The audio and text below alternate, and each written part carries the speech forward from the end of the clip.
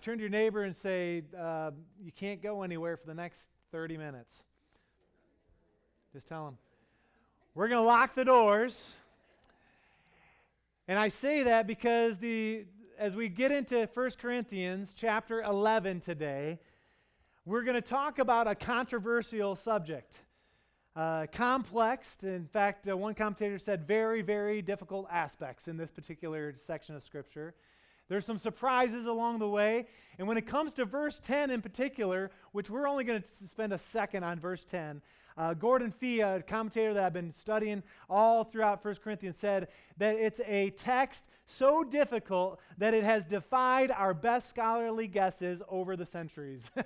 And so you're saying, okay, well, we're heading into a difficult time to talk about, and some of the things that we're going to address this morning may be difficult to hear. I'm praying that we can bring a biblical perspective to discern kind of what God's heart is for us today, to bring an application that we can walk away with some takeaways. But again, don't get up and just walk out if I say something that at first seems offensive. And just trust me that once we get to the end, you can agree to disagree at the end, but don't get up and walk because I'll be offended, all right? And Terry, you just watch in the back. Hey, get back here. Get back here. You can't leave, man. You got to sit down too. This one's for you. That's not true, Terry. I'm just kidding, man. I got in my notes here. All right. We're going to talk about the differences between men and women today. And, you're a stunning man. A stunning specimen of God. But when I talk about what we're going to talk about, I promise you that there's not just one person in mind or dozens of people in mind. I really don't have any of you in my mind. It's God's Word we're going to talk about this morning. And hopefully, I'm just like digging a hole. I'm just going to go on. All right. Okay. Let's start the video now. Or not the video, but the recording now. All right, good. All right. How many of you know that there's fundamental differences between men and women? All right. If you do, just kind of nod your head if you're with me. Right? And most of those differences are pretty obvious. If you ever had a child, you're holding a baby, a little girl, a little boy, but when they start to grow developmentally, there are very clear differences between boys and girls. We have one of each in my family, and it's interesting that as Logan has grown, he has always been rough and tough, and he always wants to fight me, and he always wants to take me down, and I let him most of the time, but I got to tell you, there was a time not too long ago, Logan was taking karate, Sanchan Ryu or something, and he said, "Hey, Dad, could I try something on you?" Something his sensei had taught him that would work on any size. And Daniel, even your size, this would work. And so Logan, my 10-year-old son, I think he was 9 at the time, he comes up to me and he puts me in this hold and he does this pressure point thing, and literally I am on my knees. I'm going, "Oh, hey, okay. And he got me. And I'm thinking, whoa. And that was Logan. Now Reagan, she's never done that. Never even probably thought of doing that. She probably, instead, I was telling first service, she likes to be held and she loves, and if you ever see her around me, she kind of like leans into me and wants me to give her a hug. And I love that about her. She also, even, she's a grown woman at this point, she's 14, almost 15, she will run up to me. Some of you have seen this, and she wants me to catch her. And I'm thinking, okay, you're a little big for this, but I'm going to do it as long as, because I know at some point she's not going to want me to catch her. But she's still at 14. She's not here to defend herself, but she'll come and I'll try to catch her. And if I don't catch her right, I'm putting my back out.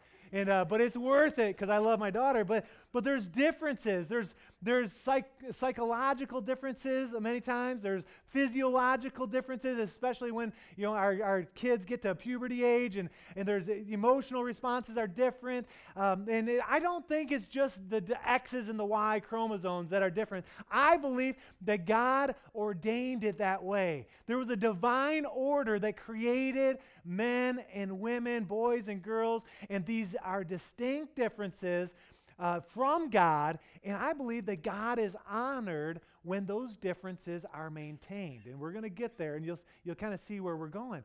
And the text that we're going to talk about, it talks about some of those differences, and I believe that God wants to speak to us. But the topic at hand is women with head coverings.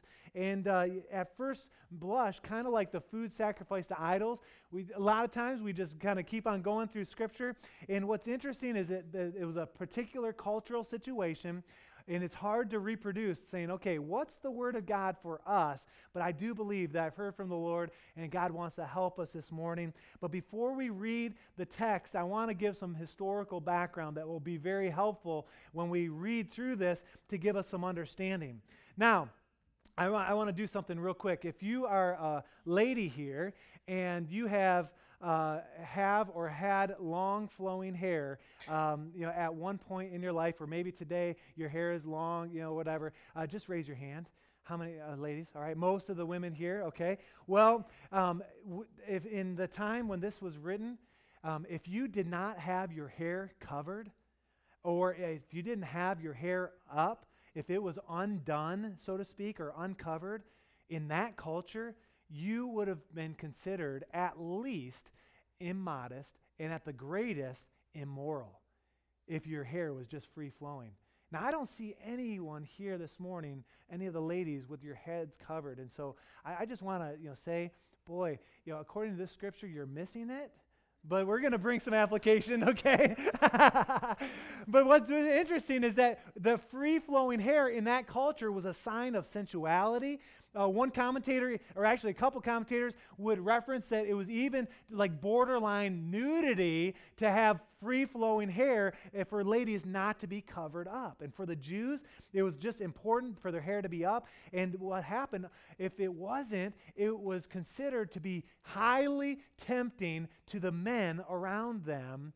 And it wasn't just the Jewish law. It was Roman law. It was in the Corinthian culture. The veil or the covering, which didn't cover their face, but their head, it was covered up. Nearly every woman in that society would have adhered to that cultural phenomenon. And if they didn't, it was considered to be flirtatious, seductive.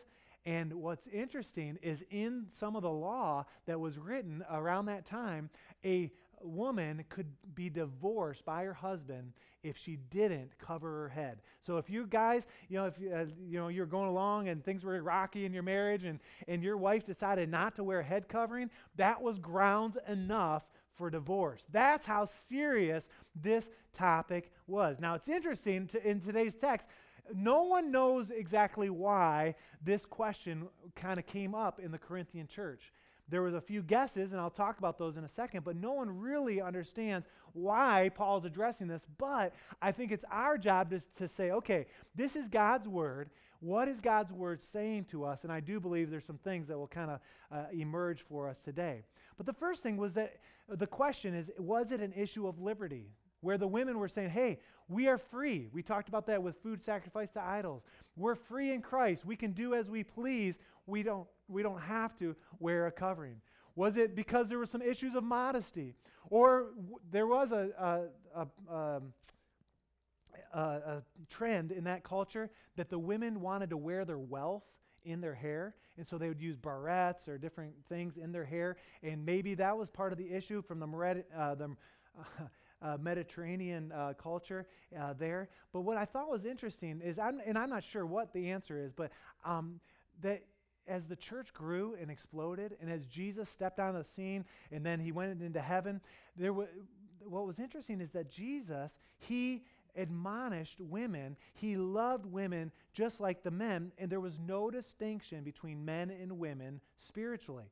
And as the early church was established, and it really is a pattern for the church for us today, when in regards to the baptism of the Holy Spirit, speaking in tongues, prophecy, and the other spiritual gifts, there was no distinction. Way back in 1 Corinthians chapter 4, verse 8, if you can remember, way back when we studied that, we looked at that the Corinthians at that time, they felt like they had achieved a sense of spirituality that was a high level. And in that, they decided in their own right, they're saying, you know what? The only things that are of the Spirit matter, that the body didn't matter. And so it could have been that some were saying, look, if that's the case, if it's not spiritual, it doesn't matter. And because covering the head would be something physical, the distinction was less important. And we don't understand fully. But as we read these verses here in just a second, I want you to know that there's kind of three things that kind of emerged for me in this text. One is an issue of authority. One is an issue of submission, and then the other is an issue of modesty. And so you should be there.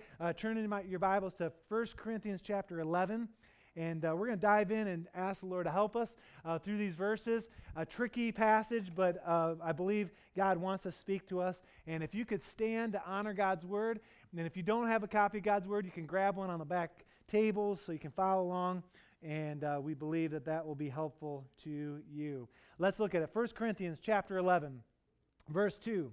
It says, I praise you for remembering me in everything and for holding to the teachings just as I pass them on to you.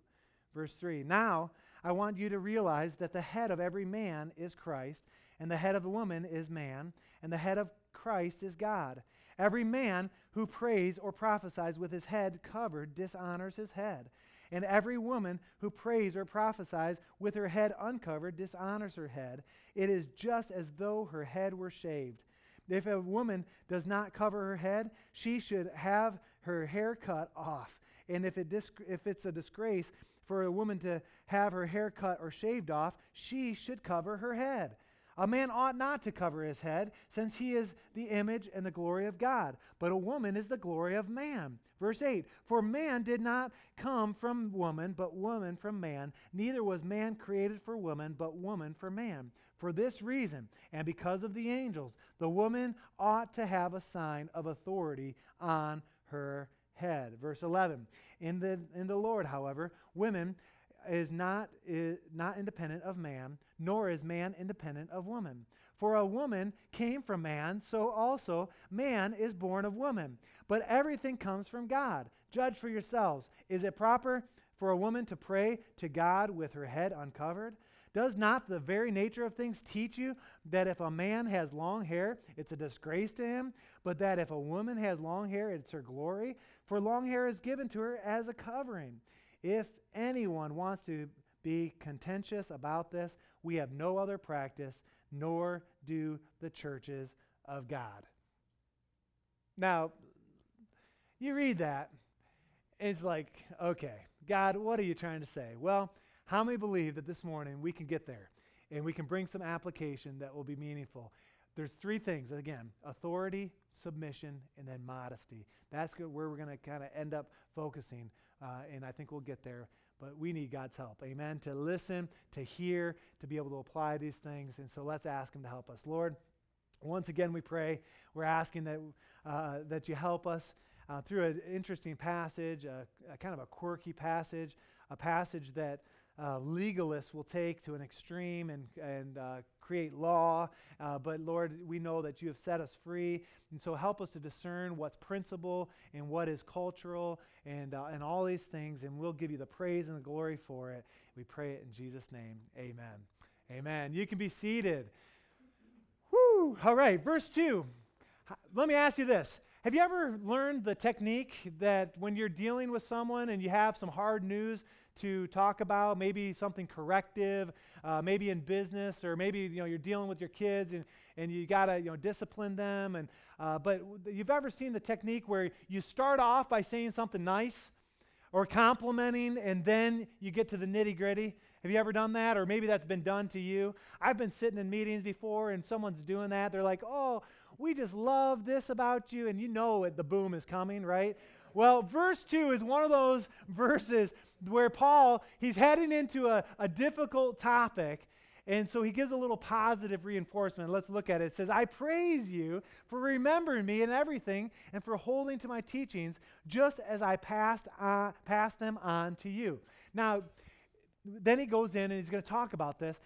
Just look forward to chapter 11, verse 17. Listen, he's heading into some stuff that he's really not really all that excited about talking about. Verse 17 says, in the following directives, I have no praise for you. So that's next week. I mean, we'll get there. For your meetings do more harm than good. And so he's about to say some things that are difficult, and he starts here. And what he does, he lays out a principle in verse 3, and that's where I want to start. Look at verse 3. It says, now I want you to realize that the head of every man is Christ, and the head of woman is man, and the head of Christ is God. Now, this is an interesting passage. It's a statement that is covering all kinds of areas, everything in our lives. Authority and submission pervades the universe. It's everywhere. In the relationship of man and man, there's authority and submission. In the relationship between man and God, there's authority and submission. And even in the relationship with God and God, Father, Son, Holy Spirit, there is authority and submission. It's God's divine order. It's the way that God has created things. I do not believe that verse 3 is a cultural thing that will change as cultures change. It is not a gray area. I believe there's a principle here, no matter what culture you live in, that there is authority and submission that is very important. And let's look at it. There's 3 areas. The first is with Christ over man. There are all kinds of verses in the Bible, Ephesians and in Colossians and Matthew and Philippians, where it talks about Christ being the head of the church, right? And we are the church, we are the people, and Christ is over us in authority. Matthew 28:18 says that all authority is given to me in heaven and on earth.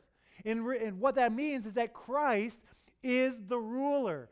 Philippians 2:10 and 11 says that every knee will bow, every tongue will confess that Jesus is Lord. He is in authority over us. In other words, he rules, he's the governor, he's all authority, and that is a truth no matter if we submit to it or we don't.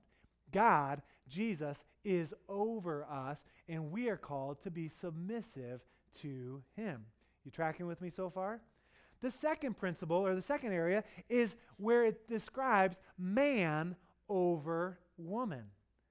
And certainly in marriage, in Ephesians chapter 5, verse 21 through 33, 1 Corinthians 3, Galatians 3, we see that in marriage and in the church, and really in every dimension of living in general, God has given authority to men, and women are to be in a place of submission. Now, I know I've got to be careful here, because sometimes we read this and we're saying, was Paul a chauvinist pig that he would just lord it over the ladies? And was it like this dominant factor, like, hey, submit, woman? No, it wasn't. Not at all. But God did design men and women different. And in regards to role, there is an authority and submission that is important to understand. We're going to come back to that point with man over woman. But there's a third one, that God is over Jesus. You're saying, okay, well, wait.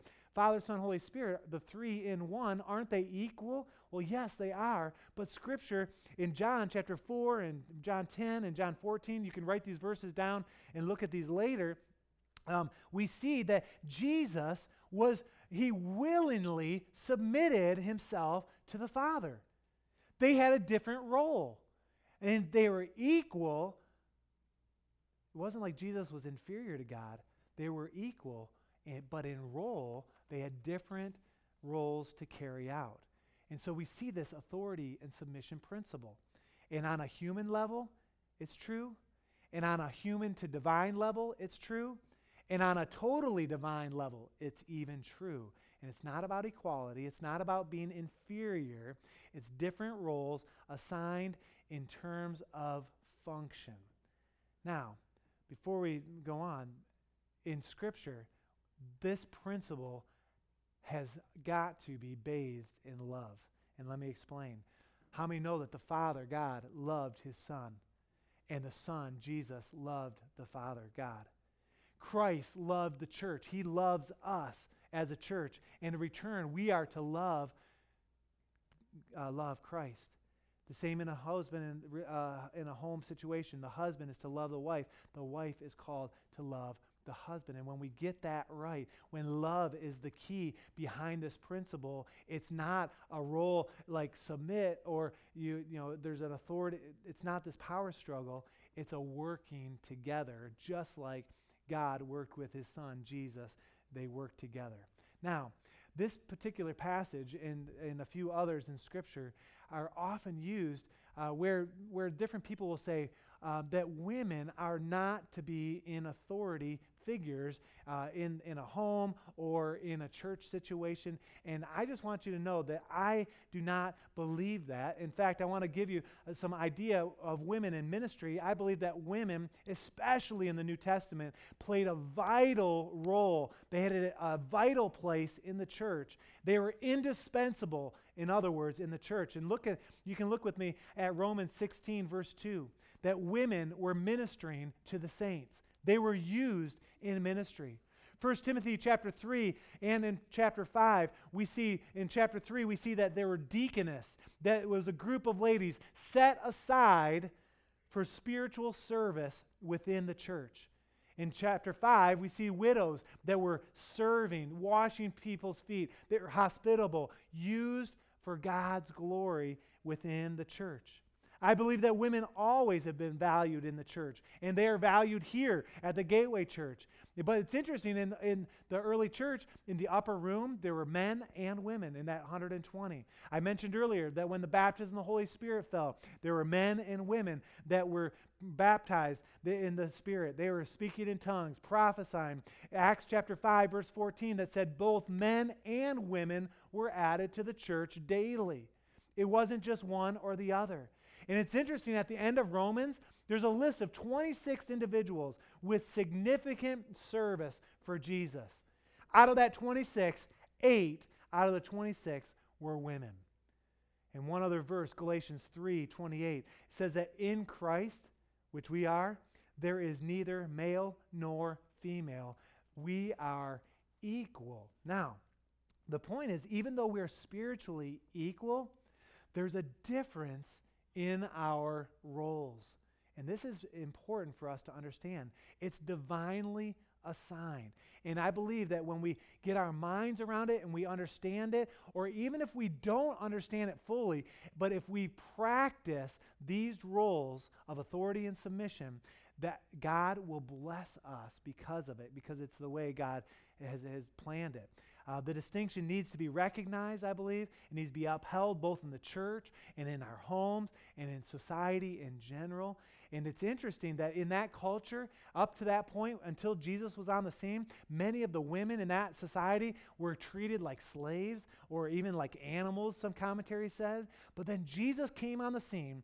He set women free to be used by God, to have an assignment, to be designed, to be used for His glory. And we embrace that here at the Gateway Church today, that women can and should be used for the glory of God. And I hope you agree with me in that. But the point of verse 3 is interesting, that there's this divine order that women are to be submissive to men. And some people would try to pluck that out. And by the way, it's sandwiched in between these other true truths that men are to be submissive to Jesus, which no one really has a problem with, right? Or that Jesus was submissive to God. We understand that. But sometimes they look at that middle, women being submissive to men, and there's trouble. And I believe that the principle is crystal clear that men are to be in authority, and we'll talk about that more, and then the women are to be in the submissive role. And we see that applied as we continue in the scripture. Let's look at verses 4, 5, and 6. All right? It says, every man who prays or prophesies with his head covered dishonors his head. And every woman who prays or prophesies with her head uncovered dishonors her head. And it is just as though she were shaved, that her head was shaved. If a woman does not cover her head, she should have her hair cut off. And if it is a disgrace for a woman to have her hair cut or shaved off, which, by the way, in that culture, to have short hair, women, was really, really a taboo.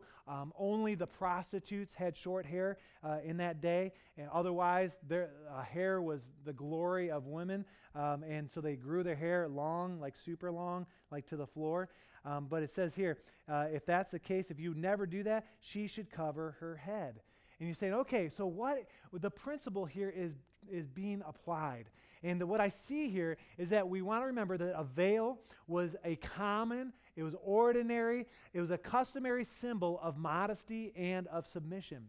And the women in that culture, almost all of them, would have covered their head with no trouble at all.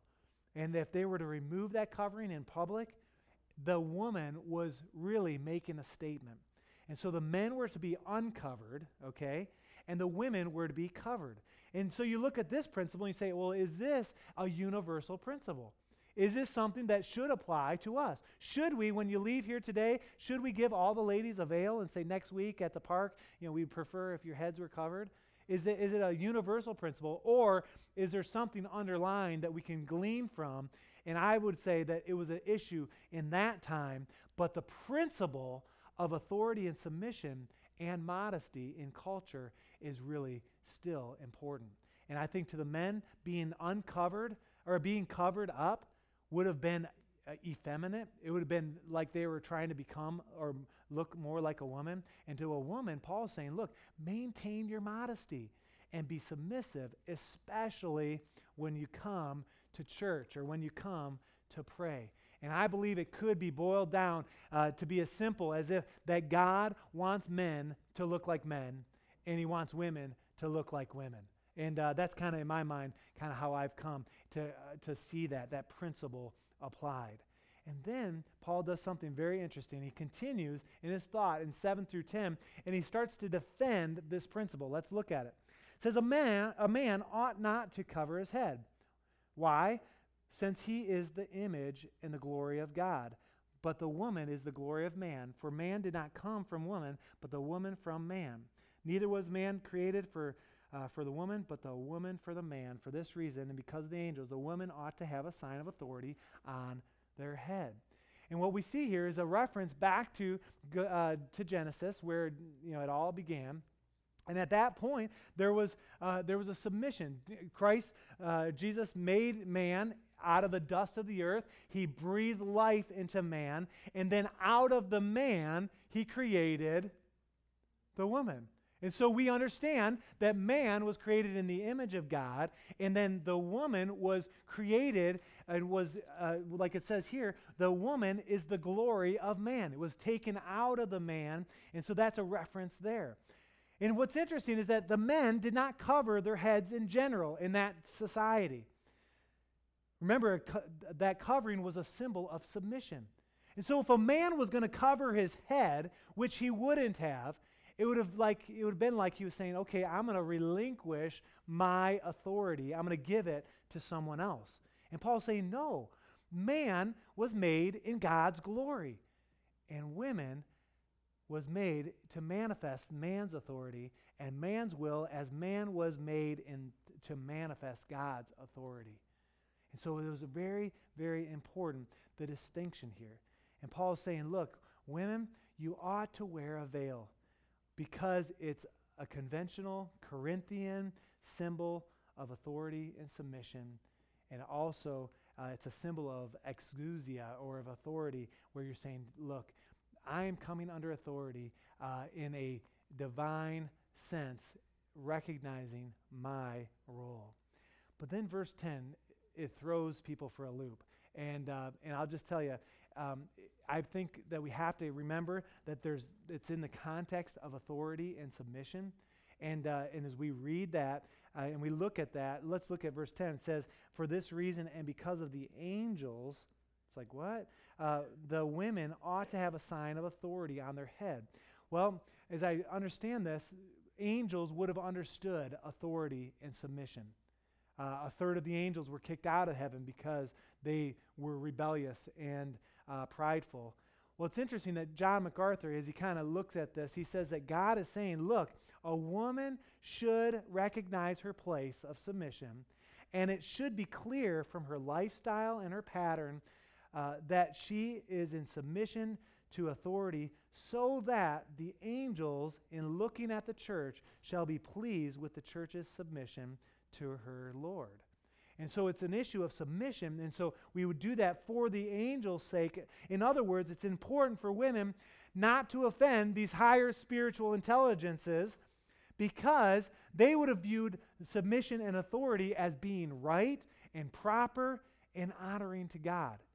And I believe that that's the point, that women and men really should take these principles, not only apply them, defend them, but to live them out. Let's look at verse 11. We'll continue. And we see kind of the principle being harmonized here, kind of coming together. It says, in the Lord, however, women is not independent of man, nor is man independent of women. For as women came from man, so also man is born of women. But everything comes from God. Now, this is very interesting. He's saying, look, nevertheless, all these things I've just said, it's important for you to know that there's equality. There's a balance in the roles. There's a working together, just like Christ worked with God, or that we, the body of Christ, work with Christ to accomplish his goals. In the same way, men and women need to work together. Everything is from God, is what Paul's saying here. Then what's interesting, that woman came from man on the one time, Adam, a rib taken, and then a woman was established. From that point forward, man comes from women all those times. And so there's a mutual dependency here. And he brings those together and ties it in, and then he wraps it up in verses 13 through 16. Let's read it. Judge for yourselves. Is it proper for a woman to pray to God with her head uncovered? Does not the very nature of things teach you that if a man has long hair, it's a disgrace to him, but if a woman has long hair, it's her glory? For long hair is given to her as a covering. If anyone wants to be contentious about this, we have no other practice, nor do the churches of God. Now let me try to explain what this is saying. This is the principle being responded to. And Paul is saying, look, this is not rocket science. Judge for yourselves. In this culture, when Paul is writing this, the Corinthian believers would have known exactly what he's talking about. He's saying, look, I don't need to even tell you what the answer or what the truth is here. You can think through it. You can come to your own conclusion. And when it comes to verses 14 and 15, that long hair for a man was a disgrace, and that long hair for a woman was her glory. What's that about? And you know what? People take that and run with that. And if you have ever had kids that try to grow their hair out or something like that. I remember when I was young, my mom was really careful that I didn't have too long a hair, and I never really understood it. It's probably because of this verse. She's coming next week. I'll ask her. I guess I don't know. But what is this about long hair and short hair? Should we go through and kind of make a rule and say, well, guys, if your hair is too long, get the clippers out, and next week, we wanted a little trimmer, okay? Or ladies, if your hair is real short, we're going to give you 6 months, but you need to grow it out. Is that the idea? No. There are some physiological truth here, though, in these verses. And the science behind it, there are 3 phases of growing hair. This is interesting. There's a formation and growth stage, a resting stage, and then a falling out stage. And what's interesting is that men have the hormone testosterone working in us. Yeah, all the guys going, hoo, hoo, hoo, right? Well, that testosterone speeds up, and I see the evidence, I'm not looking anywhere in particular, of those phases that gets them to a falling out earlier than others. And what's interesting is that estrogen in women, it prolongs that reality, that stage, getting to that fallout stage. There are very few women that struggle with baldness, and it's just interesting. And what's interesting as well as you study it, and as you kind of boil it down, saying, okay, what is this about? What's the truth here? Well, the reality is in most societies, in over 90% of societies, over the centuries, men have shorter hair than women. There are very few exceptions to that. And could it be because of what God's role? For me, when I boil it down, I don't care if a guy has long hair or if a woman has short hair, but I think the truth that we could glean from this that I think would be appropriate is that a man's haircut should look like a man's haircut, okay? And that a woman's haircut should look like a woman's haircut. And it's a principle of modesty and really a distinction between the sexes, okay? And I'm going to talk about that a little bit as we wrap up, but verse 16 is interesting. He's saying, look, there's only one way here. Paul is saying this to the church. And he's saying, and if you have a problem with this, he's saying, get over it. He says, if there's any contention here, he says, there's no other way in the church or anywhere else. This is what we're dealing with. And Paul's saying, look, ladies, cover your head for goodness sake. It's a sign of submission and authority, recognizing the roles, and it's an issue of modesty in that culture. You tracking with me so far? I think I get through those verses, and I don't think I did it justice, okay? I mean, there's a lot written about these, and I was talking with a few different people this week about this particular passage, saying, oh, where's the application? Where's the truth for us today in 2014? And I do believe that there are some takeaways that I want us to kind of glean. But it's not what we've done here in the last 20 minutes. It doesn't do justice to those particular verses. You can go a lot deeper. But the three takeaways that I feel like God wants us to kind of get our mind around in the next 10 minutes is number one, that there is a divine role of a man and a woman. And what's interesting that in our culture, and I'm sure you see this as much as I do, there is a battleground today happening in regards to gender roles and like a role reversal or gender confusion. And when you look at Scripture, God created man and women different. And Satan would love nothing more than to upset the divine order of how God set us all up to be. Do you guys see it in our culture? And we see it sometimes in marriages, that this battle of submission and authority.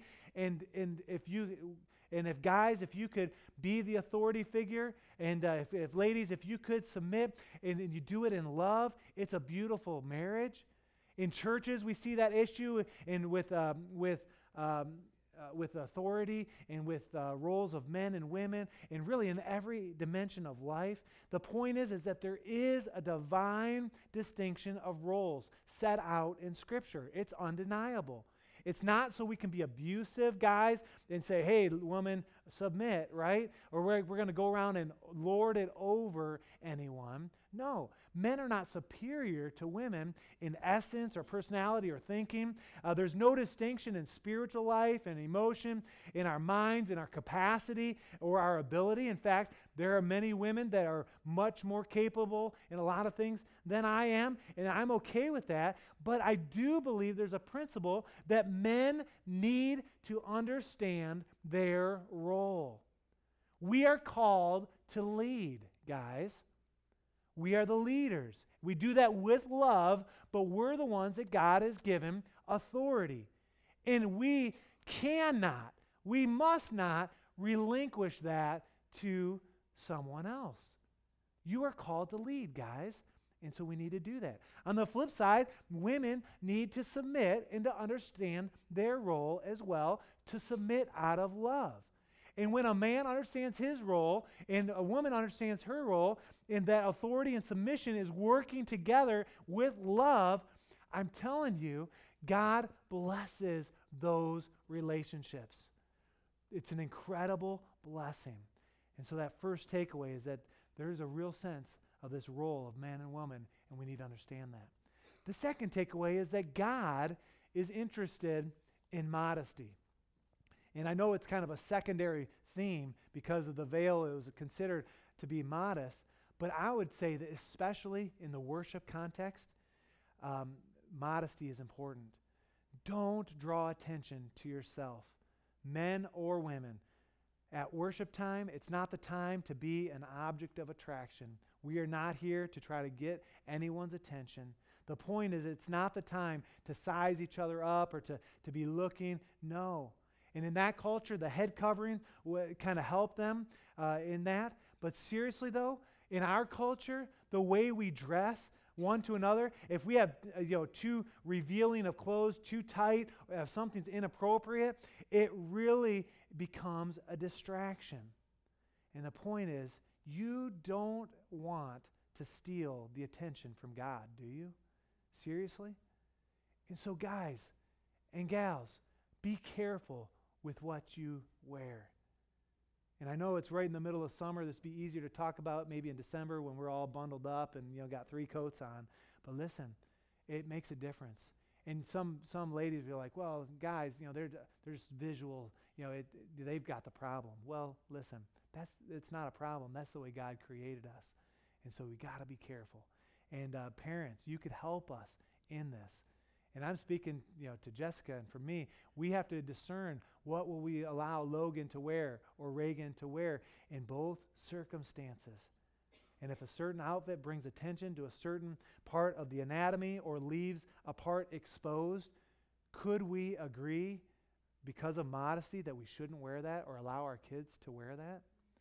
And it's tough. You say, man, but it's in style, or that's just what everyone's wearing. Well, listen, especially when it comes to worshiping God, we want to be careful. If there's a potential to draw attention away from the Lord, we want to avoid that. And again, this applies to men and to women. First service, I told the story. This goes back a year or two, maybe probably 2 years. I had done some shopping, had some money, and I got a pair of skinny jeans that were pretty form-fitting, and I thought they were cool, and I thought, all right, I can pull it off, and Jessica thought they looked good, and I'm like, all right, no worries. And I wore this pair of skinny jeans. They were super tight on a Sunday morning and didn't think anything of it until after service. A couple people came up to me and made comments about my jeans. And they really took me off guard. And at first I'm like, get a ladder and get over it. I'm going to wear these jeans. That's kind of what I wanted to say. But as I thought about it, and actually another couple came up to me, a husband and wife, and they said, look, that was a distraction to us, your skinny jeans. And I've said, okay, in that circumstance, in this public setting, I'm not going to wear those. I'm going to limit my liberty because I don't want to distract. And guys, it can be, with, a shirt that's too tight and you're showing all your guns, or ladies, it could be something that's too revealing and or exposing too much. We have got to be careful. And so the second takeaway is God is interested in our modesty, men and women. Amen? Amen. The third thing really goes back to 1 Corinthians chapter 10, verse 31. Turn with me there, or you should be there. One final verse. Goes back to last week. Verse 31 says this, so whatever you do, whether you eat or drink or whatever you do it all for the glory of God. And I think this is the litmus test. This is the question that we should be constantly asking ourselves. Our desire should be to glorify God with our lives, to build each other up, to maintain distinction between the sexes, to be modest, to understand authority and submission. And women, to honor and to understand your role is an incredible blessing, especially in the church, especially in your home with your husbands. And husbands, to understand your role of authority and to love your wives, to sacrifice. What did Christ do for the church? He gave himself up for us. He's in charge. He's the authority, but he sacrificed. And guys, as we lead well and we sacrifice, and when we understand that God-given authority, we put those together. I believe it takes a difficult passage like this that we're discussing today, and I believe it can become alive in our hearts. And we can become gracious. We can pursue purity at all costs. We can understand reverence. And ultimately, we're going to point people to Jesus and bring God the praise and the glory through our lives. That's what I believe God's word is for us today. Let's pray. Lord, we thank you for your word. We thank you that there's a principle of authority and submission that's divine and seen throughout the universe. We also thank you for the encouragement to be modest. And Lord, I pray that you would help us to be strong, that you would help us to be mindful, that men would be leaders and women would love their husbands and they would be submissive, and even in the culture. And God, that you would help us to understand that this is your plan. And even if we don't understand it fully, help us to take a step in that direction. For men to love their wives, to love the women around them, to honor them, to sacrifice for them. And when that happens, the women will easily submit and to understand their role. God, help us in these things. And God, I pray if there's areas that the Holy Spirit, your Holy Spirit is dealing with us in regards to modesty or in submission or authority, God, do what only you can do. Help us to grow in these areas. We thank you for it in Jesus' name. And all God's people said, amen.